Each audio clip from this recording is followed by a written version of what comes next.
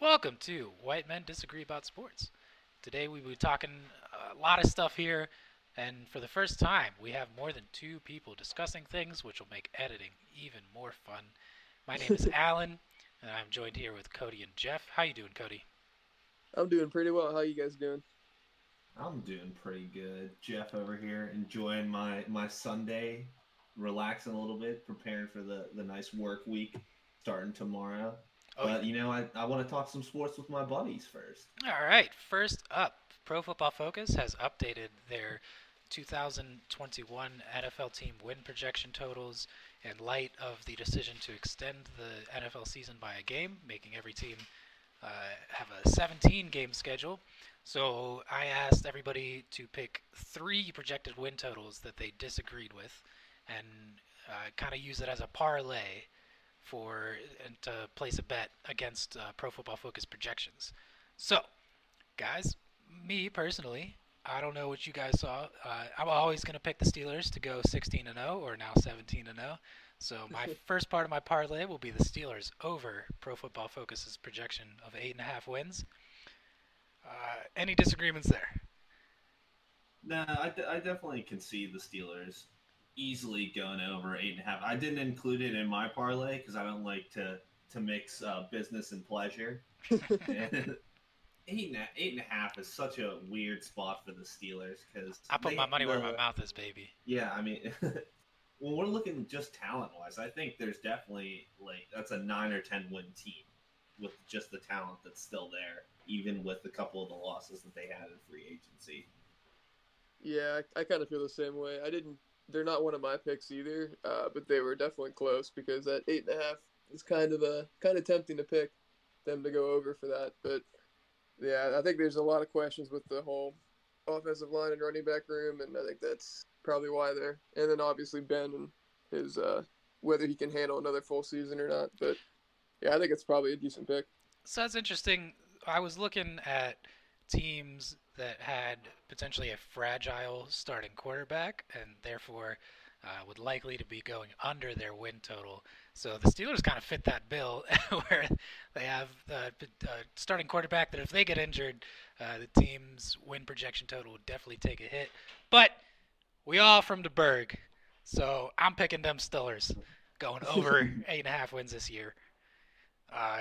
We talked about it a little bit on the last podcast about how the Steelers' road schedule is just brutal this year. However, I think they can take care of business at home and beat up on some of their little brothers within the division.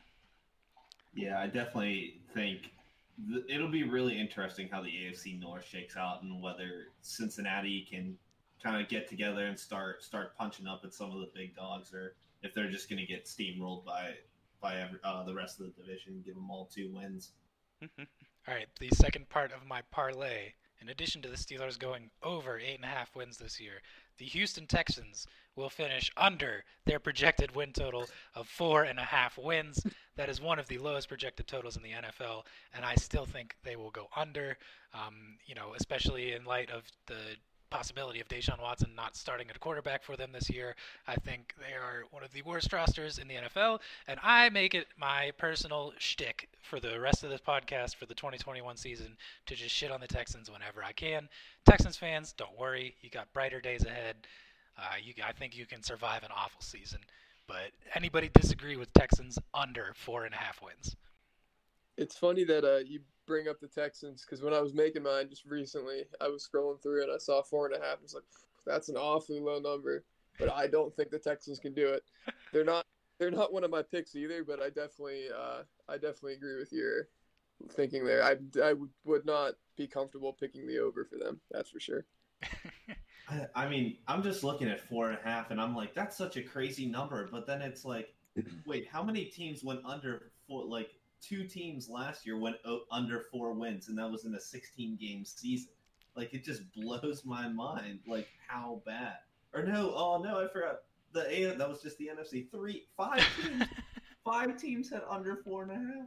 Jeff, you're selling on me this on me harder, man. Oh my god, yeah, I'm getting. I didn't believe it either, but wow, The only way wow, I there see are the some bad Texans, teams. the only way I see the Texans passing up this 4.5 win total is potentially the magic of the Tyrod Taylor effect, where you have Tyrod Taylor start 2 games for you, get injured, and then whatever rookie you have comes in and is an instant phenomenon.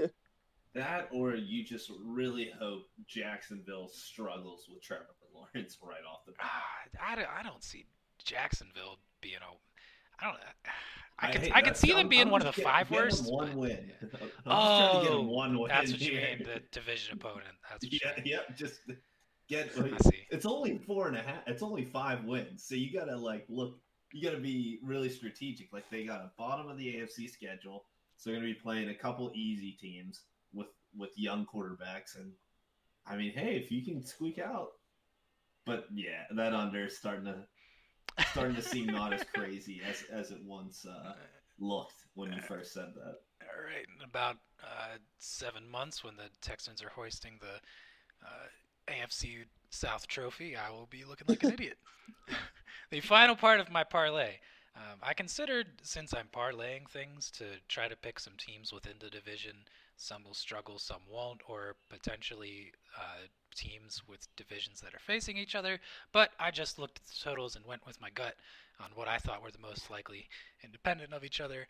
The final part of my parlay, the 49ers will finish under their projected win total of 10.5 wins. Now, I don't think the 49ers will be a bad team by any stretch, but 10.5 wins is a really high win total, especially for them being in their division, and the likelihood of them drafting a rookie quarterback at number 3 overall. Does anybody know the last time a rookie quarterback had more than, let's say, 10 games, because we added an extra game in this season? Chargers with Herbert, and he was playing about as lights out as any rookie quarterback could play, and he still only ended up going 7-9. It'd be interesting to see how that number will change after the draft, and whether it goes up or down depending on which quarterback they draft at 3, at 3rd, or if they end up moving Jimmy G either before, during, or shortly after the draft. I feel like Pro Football Focus punted on 2 divisions, the NFC West and the NFC East, because the spread between the best team and the worst team is only 2 or 3 games in each division, and they just think anybody in the NFC West will do really well, and everybody in the NFC East will do really poorly. Yeah, it does look like that. Well, I can use that little bit of talk about the NFC East to lead into my parlay, but definitely, Alan, I like where your head's at with some of this. Interesting to take 2 unders. I am shocked that none of y'all had the Steelers going over 8.5. I'm interested to hear it, Jeff. What do you got? So I'll lead off with my only under that I had in my 3-team parlay, which was the Washington football team, or new name to be determined. They're not changing that. under 8 wins. When I was on the first time, I really was not speaking too highly of Ryan Fitzmagic, and I just can't see him really turning around this Washington football team. They got a great defense, but I really feel strongly that Dallas is going to come in with Dak Prescott healthy on a nice big contract and just absolutely run the NFC East. I think the Giants are still a weak spot in that division, and the Eagles, especially after moving on from Carson Wentz, could also be weak, but I don't think that there's enough for Washington to get over that 8-win total. I'm going to disagree with you there. I think the football team's defense is still one of the best in the NFL, and we've seen what a good NFL defense can carry Duck Hodges and Mason Rudolph to 8 wins in a 16-game season. So I'm gonna give some pushback there. In a terrible division, of course, maybe it's top heavy with Dak Prescott coming in big for the Dallas Cowboys, but I see them getting more than 8 wins for sure. What do they get? They get 10 or 11. No, they only won 9 last year. So give them an extra game. I say they get over 8. I don't want to gang up on Jeff here, but I'm with gang up on him, man. He's fucking stupid. What are you saying, Jeff? What are you saying? I definitely think they weren't one of my picks, but I think the Washington football team could definitely get over 8 wins, especially after last year with their quarterback play. They got freaking lights out. Taylor Heineke almost took down the Super Bowl champs. Plus Fitzmagic, I think he's an upgrade from Alex Smith. I think they'll do better than 8 wins. Another strategy I tried to take with my parlay is pick half games. So I could kind of feel on what either side of that. So if you're having the football team under 8, you're saying they're at 7 or less. I'd feel a lot better about that bet if the under was 8.5. But I don't think they'll get beat up on. I think they'll be like, I wouldn't be surprised if they won 7 games, but I think that it's likely they're in that 7 to 9 to 10 range. I definitely would feel more comfortable at 8.5. I just can't see them getting to that 8. All right, we'll find out. But I definitely I was very hesitant to pick a lot of unders, and that's why I just went with one. But my first over, also staying in the NFC, is the Green Bay Packers over 10.5. Ooh. I think they are the dominant team in the NFC, excluding the defending Super Bowl champs. The fact that they're only getting 10.5 in that division, I mean, another team I'm going to harp on is those Lions, man. Like that's easy to Bears. Who knows what Andy Dalton's going to do at quarterback? The red-headed assassin. Hey man, I was one of the ones cheering for the Steelers to sign him, but I don't know if he can take down everyone they got there in Green Bay. Don't think they really made any big changes in free agency, lost any guys. They haven't really made any splash plays at the draft, but I think just building off what they already had last year, I think they're arguably the one of, if not the best teams in the NFC. I think I agree with this one here for sure, especially since I picked the Packers on 2 weeks ago's podcast for my secondary team I'm cheering for. But yeah, I mean they lost a couple pieces here and there, but they mostly stayed the same. Plus their defense at the end of last year looked a heck of a lot better than it did early on in the year, which is hopefully a good thing moving forward for them. So especially with the NFC North, I mean that's got not for sure going to get all those wins, but I mean that's a pretty easy division. I look at it in context of other teams projected at 10.5 wins, the Buffalo Bills, the San Francisco 49ers, and the Los Angeles Rams. And of any of those 4 teams to go over 10.5, I'd definitely pick the Packers.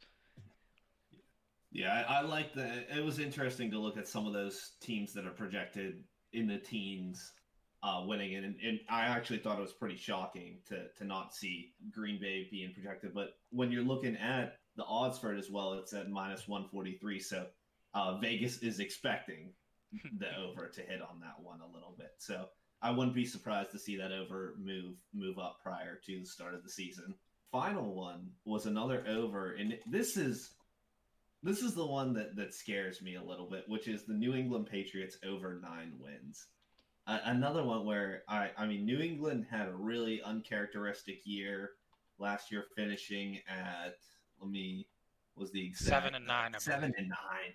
Wow, just really uncharacteristic year for what we've come to expect from New England, and obviously really correlated with losing Tom Brady and Cam Newton. Just COVID issues aside, also not having a lot of time to kind of get used to the offense and mesh with Belichick in a way that resulted in wins.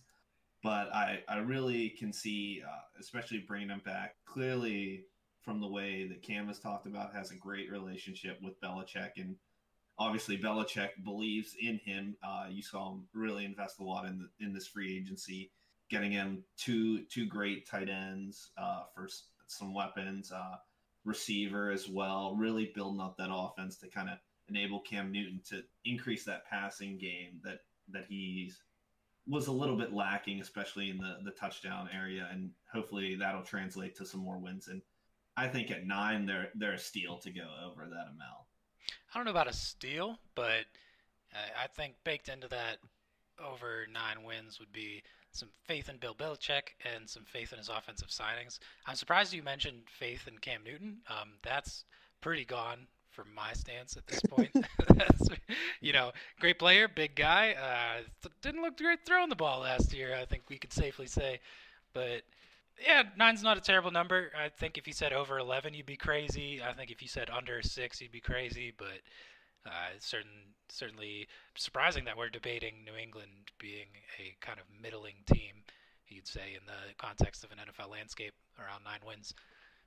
I don't hate it. I don't hate the number 9 there. Again, a little disappointed that you have a flat number, so it's not 9.5, it's not 8.5, but I would feel a lot better with 8.5 for the over for the Patriots, but I was on the fence with this too. Very first glance I saw Patriots 9, and I was like, oh, I'm going to take the under for sure. But then I was like, well, got Cam Newton for another year, so he can't be worse, I wouldn't think. And then they got him some weapons, some blocking. It could be better. I mean, he went 7-9 last year with those circumstances, so it'd be hard to see him not doing a few games better this year. All right, Cody. I'm excited since you were on the attack against my picks. I hope you're ready. Let's hear what you got. Oh boy, okay. We'll start with my only under then. Pick the Baltimore Ravens at 11 for the under. fuck them. Last couple years, the Ravens have shown flashes of brilliance, but at the same time, they have glaring weaknesses, and they can never fully put it together. And I just don't know if it's gonna keep trending in the direction they want it to, or if it's gonna start falling apart. I just have like a gut feeling about the Ravens. I haven't been too sold on them the last couple. I mean, obviously they're a ridiculously good offense and good team, but I just haven't been super as sold on them maybe as the public, I guess. Of course, just being a Steeler homer and hating division rivals, I don't hate Lamar Jackson. I think it's really cool what they've done with their offense and kind of zagged when everybody else in the NFL is zigging. But you said they have no glaring weaknesses. I think their defense is kind of a glaring weakness. They lost their top edge rusher, Matt Judon, this offseason, and they're also apparently going to lose their right tackle, Orlando Brown. I haven't really seen them add too many more pieces. When you have Lamar Jackson, you can make anything happen. But 11 wins is a high number, also. So if it was under 9.5, maybe I'd be weary about it. I could certainly see this team getting double-digit wins. Yeah, I definitely see that. I mean, coming off, they had 11 wins last year, and especially with a couple of the games that the Steelers stole from them last year, that we all pretty much had no business beating them. But yeah, like what you're saying, I really feel like every year they haven't really improved. I mean, you saw those flashes of brilliance, like you mentioned with Lamar Jackson, really early on, kind of putting it to some of those long-standing AFC teams that have been dominant, and obviously seeing them make it to the playoffs the past 2 seasons has been really huge. Flat 11 for them. I could see them hitting that number still in a couple games that go their way. If maybe Cleveland or the Steelers regress a little bit, they could definitely steal 2 games from either of those teams and kind of inflate their total a little bit above that projection. So yeah, I mean, I'd love them to go 0-17 though. So I don't know, because that means 2 wins for the Bengals and Browns. So how about 3-17 or Okay. 2-17? They all get 2. All right, I'm gonna save one of my picks for last because I think it's gonna be controversial. So this one I think might be a little less controversial, but I'm gonna take the Arizona Cardinals over 8. My main reasoning behind this is I think they were a team that their record should have been a lot better last year, just based on how good their offense is mostly, and their defense has a couple of stars. I mean, they added J.J. Watt, which he's not a superstar anymore, but it definitely adds some depth for them. Definitely a good move, I think. They're paying him a lot, but I'm not getting into those logistics. Yeah, and they got a couple other good pieces on defense, but I really feel like their offense can really get it together, especially another year for Kyler, their OC, and their head coach to move in the right direction. I think they can definitely get more than 8 wins. Yeah, I mean, I love that Murray-Hopkins connection. It's going to result in absolutely career numbers for them when they're together. Interesting that I feel like that, like Alan was mentioning earlier, that NFC West division is just really anyone's game. And so, like, are you seeing Arizona as the top 1 or 2 team in that division? Is that what's kind of getting you to bet that over 8 wins? Yeah, that's a good point. I think they are only 8. I mean, it's a very close division in terms of their projections, but I think it is a very kind of a wash in terms of the division. Like, who knows what the Rams are going to do with Stafford. 49ers are a huge question mark with their yet-to-be draft pick. Seahawks, I mean, they've been pretty good recently, but Russ has been kind of inconsistent. And then there's all that supposed drama between Russ and Pete Carroll and all that. So, I really think it's a wash. I think that this is kind of anyone's division, but I think the Cardinals have the weapons to do it, and I think they're kind of going into this season with the most stability, I feel like, during the offseason compared to the other teams that have had bigger moves going on. The Seahawks haven't really had big moves per se, but you have that drama thrown in there too, which doesn't necessarily help. I don't hate the pick. I seriously contemplated picking Arizona over rather than San Francisco under. Just felt a little stronger about San Francisco. They don't even have to be one of the top two teams in that division to get 9 wins in a 17-game season. They could be the third best team and still get 9 wins. So, yeah, I don't hate it. I think it's interesting you mentioned that they have a little more stability than other teams. I hadn't really thought about that and how that could contribute to success. One thing about the Cardinals I didn't too much like, though, is them signing A.J. Green. I do think they overpaid for him, and I don't think he's what he used to be. Hopefully he's not more name than game. I would love to see a maybe not peak. That's probably unrealistic to expect, but a pretty good version of A.J. Green and DeAndre Hopkins on the same field together with Kyler Murray thrown to him. That'd be super exciting. Pretty glad they dumped Kenyon Drake. Not that I hate Kenyon Drake at all. Just paying running backs is something that this podcast is philosophically opposed to. And so they replace him with James Conner for just over $1 million. I think that was a great move. Cardinals definitely trending up. For sure. And I guess we'll get to my last pick so I can get this shitstorm over with. I'm picking the Bengals over 6.5. And 6.5 is such a low number. That's my main reasoning behind it. And I actually just saw a stat, which is probably heavily biasing me on Twitter before like an hour ago. It's not necessarily a good stat, but I think like 22 out of 34, or 22 out of 30 or something like that of the Bengals' last 30 games, they've been within one score of winning or were in the lead and then ended up losing by one score, something like that. But basically a lot of their games are very close. So they're already not far off necessarily from getting a few more wins. Another year with Joey Burrow and Zach Taylor, I'm assuming would be helpful. And then them either drafting an offensive lineman, a tight end, or a stud wide receiver. Either way will definitely help the offense. And even if they go wide receiver and don't go offensive line for Burrow, that could at least hopefully help change the way teams have to defend against them. Maybe help Burrow like a hit. And then with the depth for the offensive line in the draft, hopefully the Bengals can take advantage of that too. I think the Bengals, I don't know for sure that they're going to do it, but I think they have a lot of potential to be over 6.5. Yeah, I definitely can see them improving from their record last year at only 4 wins. I'm going to go out on a limb and assume Burrow's going to be healthy for the majority of the year. So definitely kind of expect to see more out of him. And obviously any extra time to learn the offense is going to be great for a young quarterback. And obviously having that lower record last year, it's going to get them some really nice draft capital this year that they can invest some early picks and some guys to build the team around Burrow. And I don't think that's the craziest thing at 6.5. And obviously adding the extra game really makes any of these overs seem so much more possible. I'm interested to see what Alan thinks, where he is thinking so highly of the Steelers. All right, well, they're getting 2 losses off the bat, facing the Steelers. Bet. No, 6.5 is a pretty low number.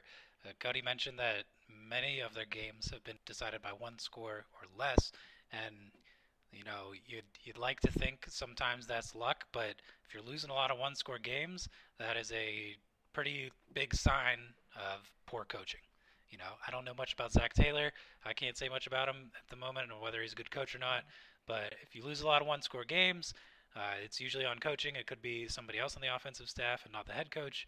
But if the Bengals don't surpass 6.5 wins, you gotta think they're going to be trying to find a new head coach at the end of the year. Yeah, I agree. Oh yeah, Zach Taylor is on the thinnest ice you could be. Now, if you're talking about the draft and how they could improve, they are insane if they do not select an offensive lineman at number 5. Maybe I'm just eating up the media garbage. I seem to do that a lot, but your quarterback gets hurt from taking too many hits, and you use a very high draft pick not to protect him. Like, what are we doing here? Isn't the main thought process behind not taking Sewell or whoever is available for number 5 is that there's a pretty good depth for offensive linemen in this class, and they could get some pretty serviceable guys later on that are I don't not too care far about off. serviceable. I want the best. Well, I know, but I'm saying like I haven't done enough research to know, but I'm saying I've read some things saying like the next three offensive linemen are within the same realm, same tier as Sewell. Not quite as good, but pretty good still. So They should like, trade back. I mean, they want Jamar. Yeah, well, I think that'd be silly. Unless Joe Burrow's pressuring them, you want to make your quarterback happy. Yeah, I would be if I was a Bengals fan, I would be upset if they went anywhere other than offensive tackle with their first selection in the draft, whatever it ends up being. Maybe they are just holding out and waiting until they're on the clock, and if one of those, top QB prospects is available, maybe they're just waiting for that to get a deal done. yeah. I think that brings up a great point. Sorry, about who's going to be making moves on draft night, especially when there's so many quarterbacks that are outside of obviously Trevor Lawrence and then probably Zach Wilson at 1 and 2. About kind of seeing like where different teams have different grades and if they're worried about someone else taking them. Like, I don't think it's a crazy thing for Cincinnati to be listening for calls from some of those teams that might just be 2 or 3 picks away. Yeah, I mean, if they can trade back and get more capital to build around Burrow, then that's what I think would be the best move. But obviously, you never know if Burrow wants to be with Chase or if they just really getting the flashy weapon thinks would make them happy. Which Bengals haven't been known for making the best moves, so you never know. I tell you, I really like the combo of one AFC North team under and one AFC North team over. Good job by Cody there. Yeah. Yeah, I was thinking about that when I was making my picks. I was like, all right, I gotta, because I was eyeing up both of those, but I didn't know if I wanted to pick either of them. And I was like, all right, I'll just pick both of them. That'll work. All right, let's just keep in the AFC North and talk about Jadeveon Clowney signing a 1-year deal with the Browns. It is not a 1-year deal. It is technically a 5-year deal with 4 voidable years, with a maximum value of I think $11 million. I am of the camp that, like I said earlier, Clowney might be more name than game. Hopefully he's not. I don't wish that on anybody. But if you're paying $10 million for an edge rusher, you probably want to get at least double-digit sacks out of him in a season. So what would you set Jadeveon Clowney's over-under sack total with the Browns this year?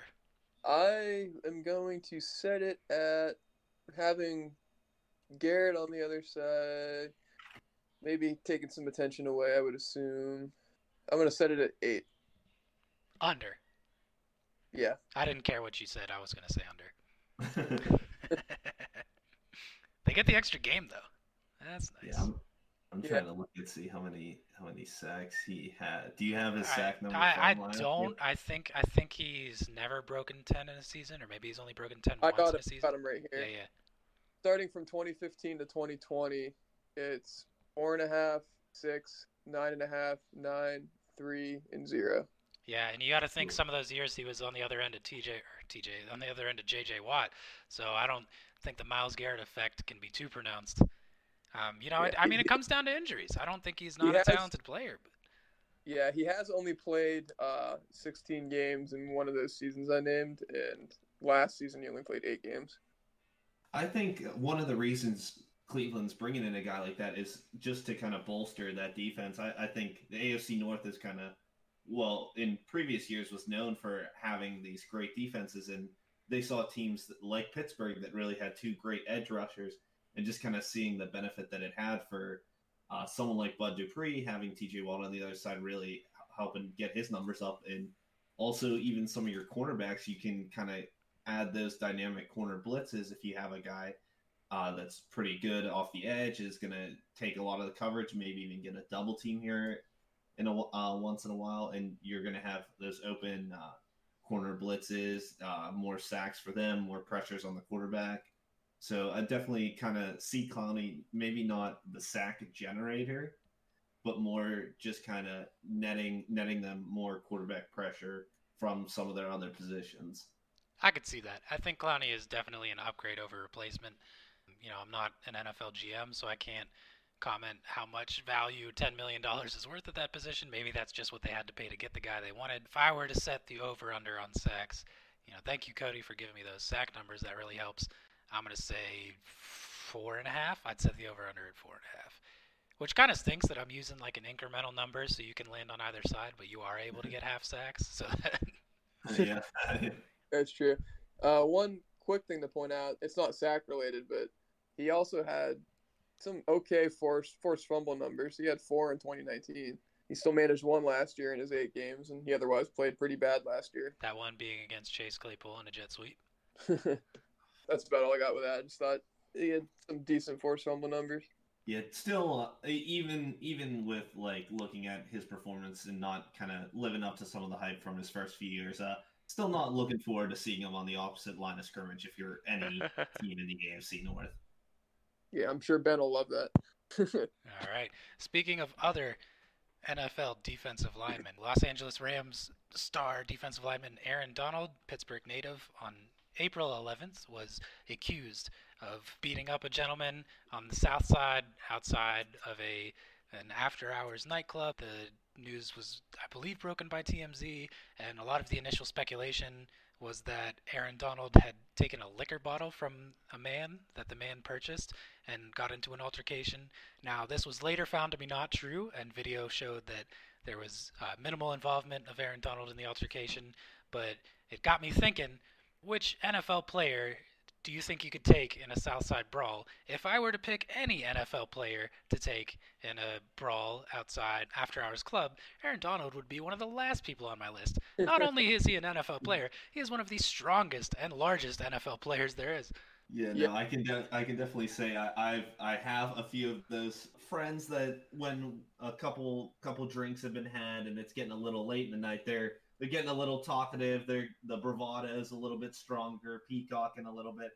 Luckily, we tend to stick to the North Shore, where it's a much calmer atmosphere than the South Side. You see a guy like Aaron Donald, you turn around. He is someone you notice from across the bar, and you are going to avoid him at all costs.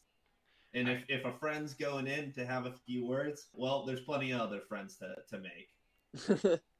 So, personally, I stand about 5'10", and I don't want to know my weight because I've been in lockdown for a year, and that'd just be depressing.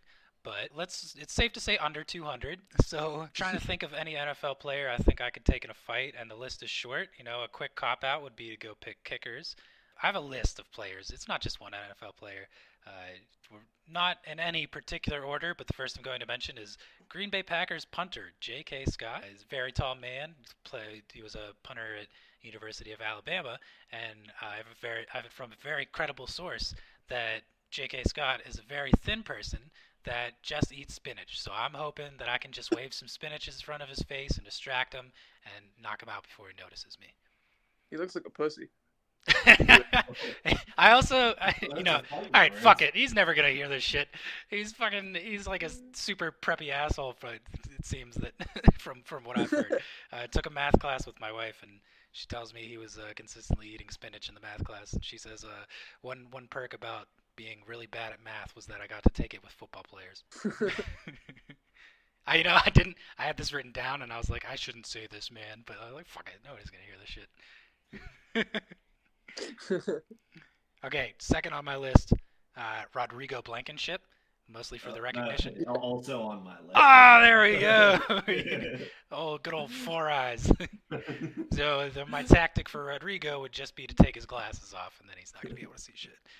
I hate saying Rodrigo, though, because he seems like such a genuine guy. We share a lot of hobbies. I heard he's a big fan of Lego. So you almost don't want to fight him, but you know that he's not going to want to fight you. And so it's easy. He's going to be on the defensive the whole time. You're definitely on the right end going up against him. And relative to some of the guys that you see in the NFL, I'd probably say he's on the less physically imposing side. Who you taking, Yeah, Cody? Rodrigo was actually my pick, too. Oh, my God. Oh, man, poor guy. Poor guy. It's definitely just because he looks like the stereotypical one small kicker, too. He's got the specs, which I love Rodrigo. I think he's actually a pretty cool dude, like Jeff was saying. But if I see him standing out there next to Aaron Donald, I'm going to go knock his ass on the ground. All right, so I tried to game the system while researching this, and I researched the 1943 Steagles roster. And let me tell you, based on height and weight, I don't think I could have taken any of the Steagles players. That was one thing that I looked up. So naturally, I'm also a very imposing 5'10", under 200-pound man. I looked up, well, who are some of the shortest guys? And oh, were there some really beefy running backs that are under 5'6" that I would have no business. But one that kind of stuck out for me was Trendon Holiday, infamous punt and kick returner.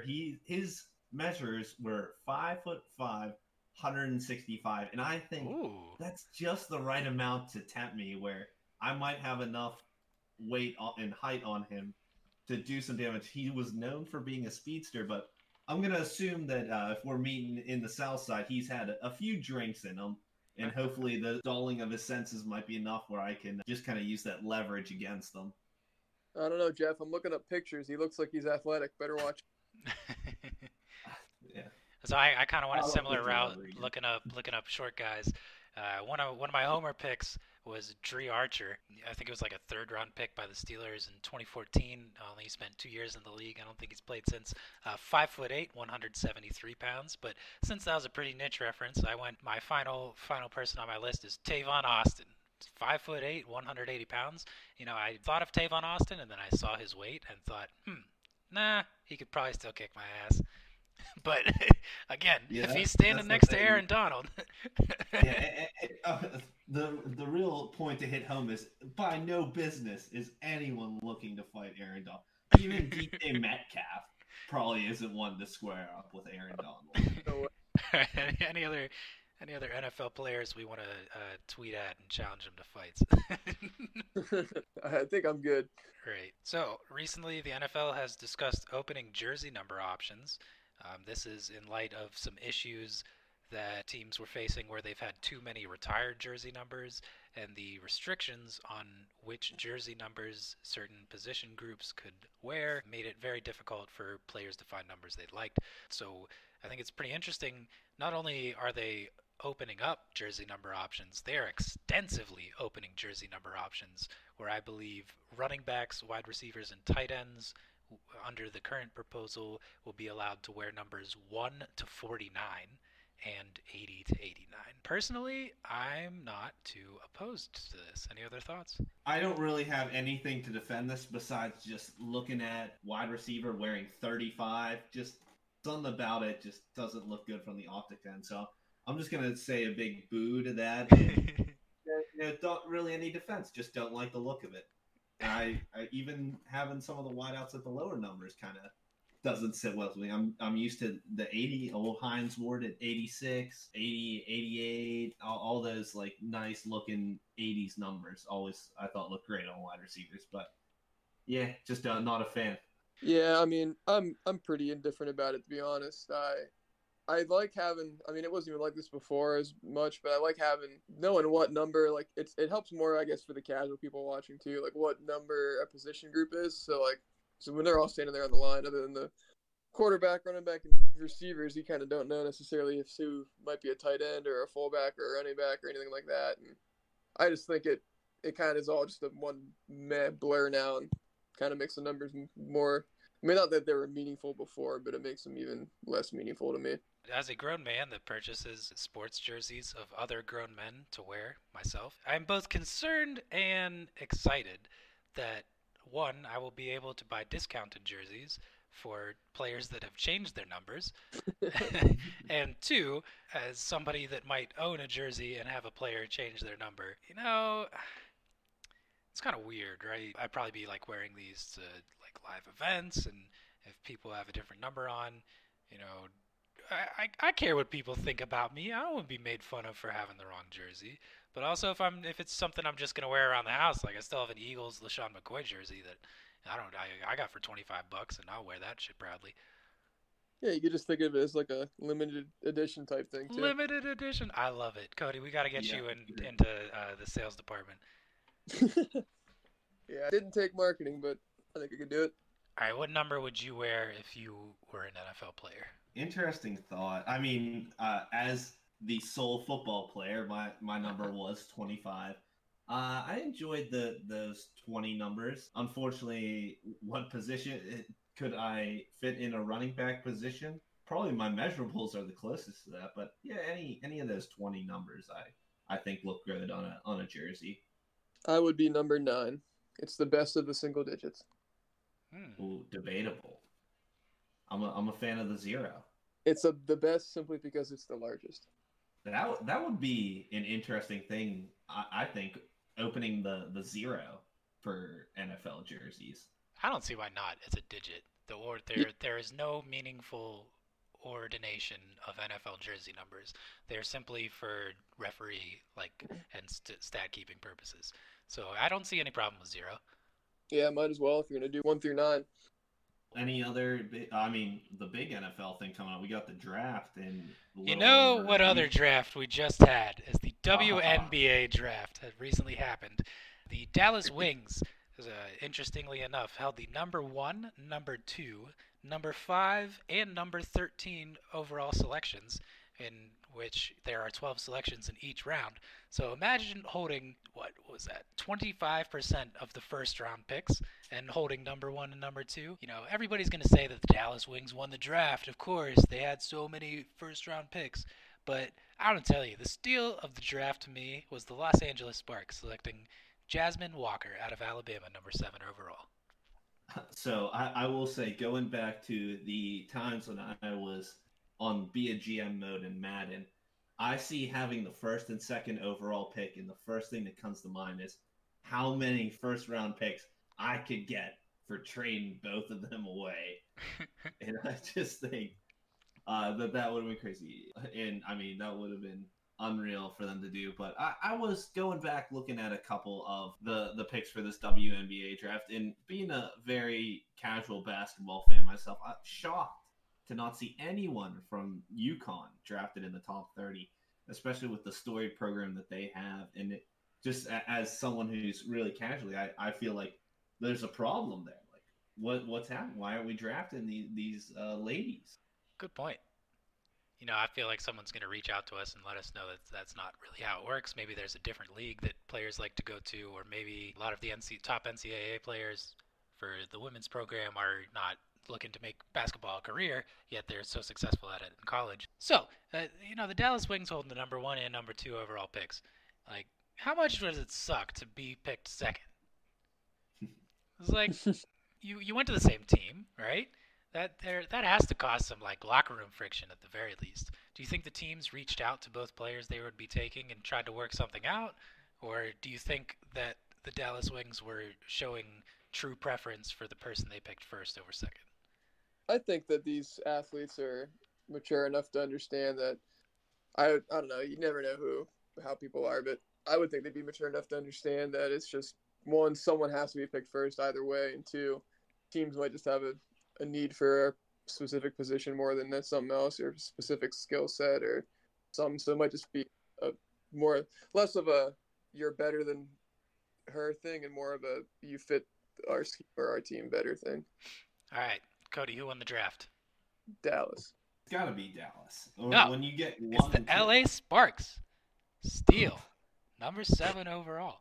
All right, I'm impressed we stretched that out as long as we did. Pivoting to the NFL draft, it is coming up in a few weeks. We will be having a podcast to discuss the first round in its entirety before it happens, and we will all be creating our own mock drafts, and I will be developing a scoring system for bragging rights.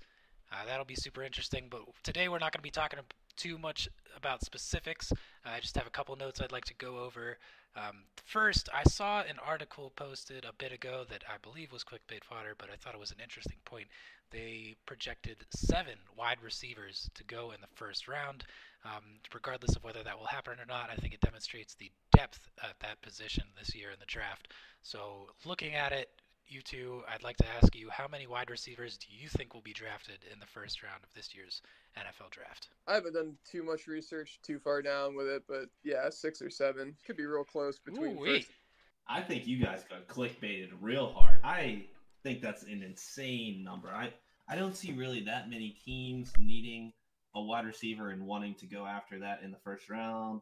I think there's going to be a lot of teams looking for quarterbacks early on. Some of those stud wide receivers are going to fall a little bit later into the draft, and I think there's going to be enough room in the second round to pick some of those guys. So I can't see 7 going in the first round.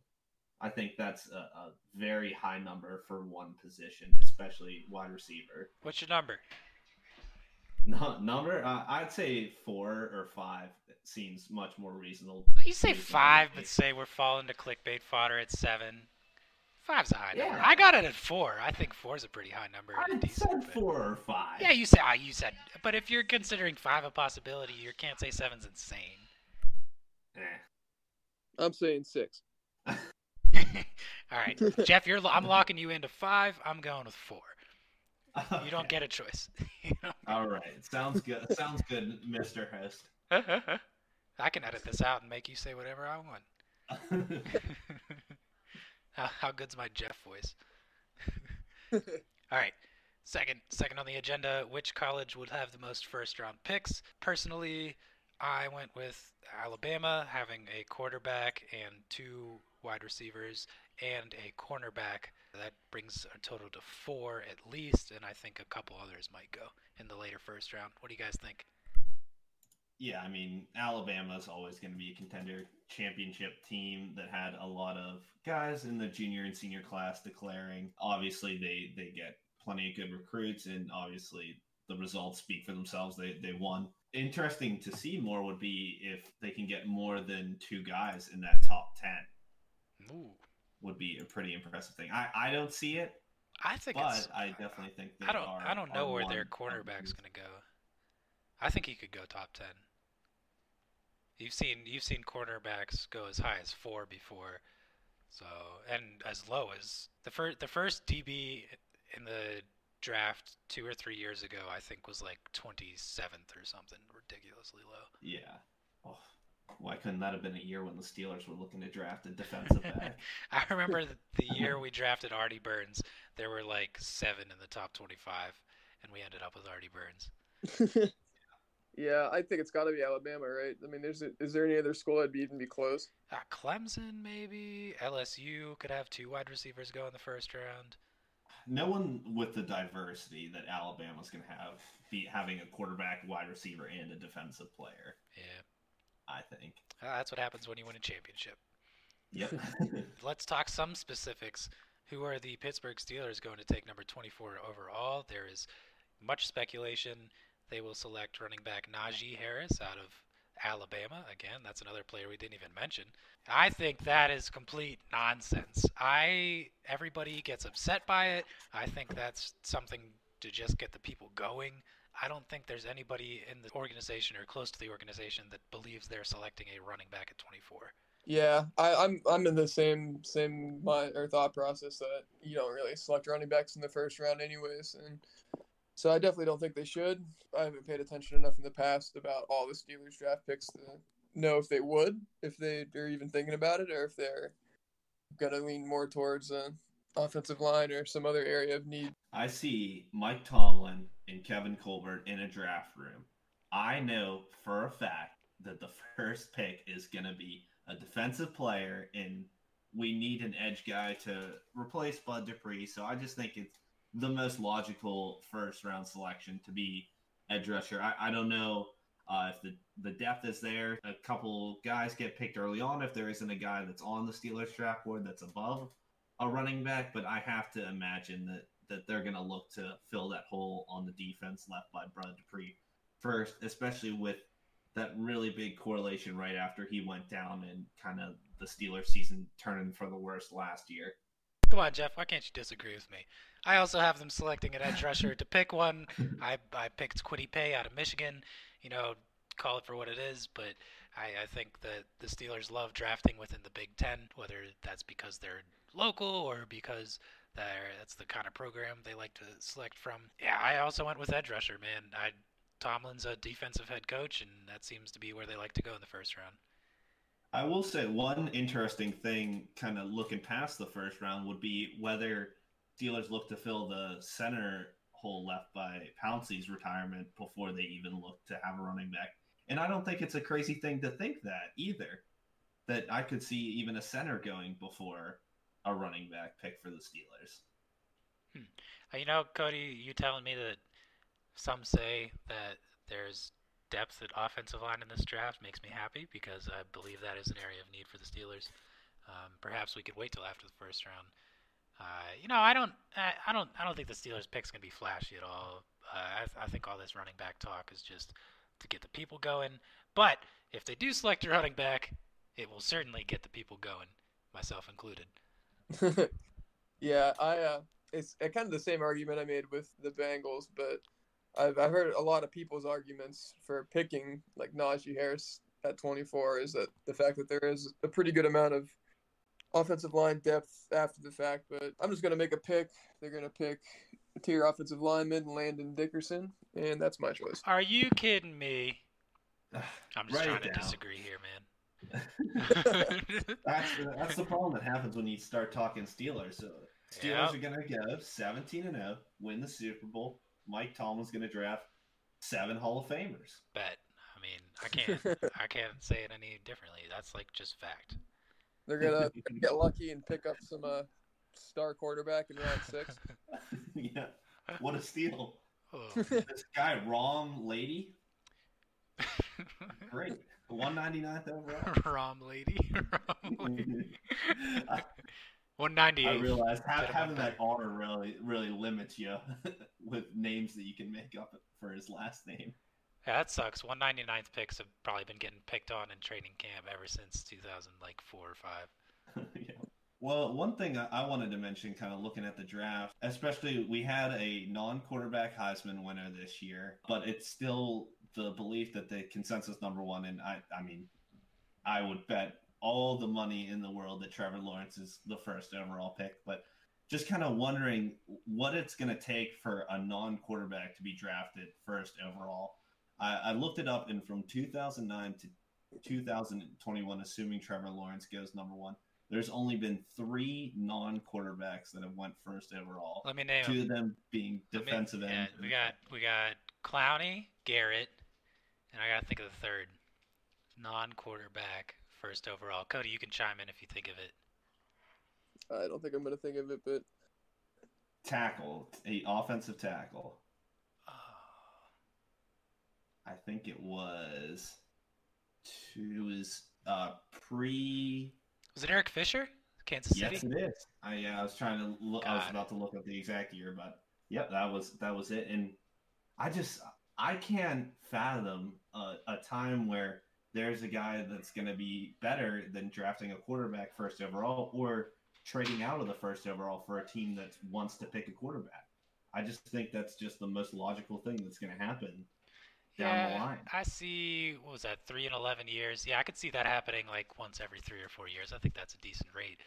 I mean, when you get a generational talent, you got to take them. I think the success, I don't know, it'd be interesting to compare the success rate of top 5 non-QB skill position players to top 5 QBs in the draft. But I think it also just would depend on a year, like a light QB year too with the drafts, and even then it's still hard to get a desperate team wanting to pick someone. But yeah, I think it's just a perfect storm every now and then. You get a bad QB class and a really good athlete somewhere else. It's just crazy that you can have a year where it's like, oh, I think this year's QB class isn't going to be anything really up to snub, and then you get a year where someone like Joe Burrow comes alive, and now those guys you thought were a given first overall or top 3 pick, now they start moving back, and you're adding extra quarterbacks. So I just always think there's going to be a quarterback that people can argue could go first overall, and even you could sell to another team to draft him first overall for if you wanted to trade out of that. I could see the argument, but what in reality, I believe a non-QB will be drafted first overall every 3 to 5 years, in my opinion. Oh, give me a year. Give me a year, man. How many? 4. Ah, shit. Every 4 years. Split the difference. Disagree. How long do I have? Shit. When did Garrett go? That was about 4 years ago now. All right, 5. 6. Good shit, boys. Good stuff. Appreciate you guys joining me. Dude. Yep. No problem. Happy to have the third on here. It was nice. Editing job will be interesting. I will see you later. Yeah, see you guys.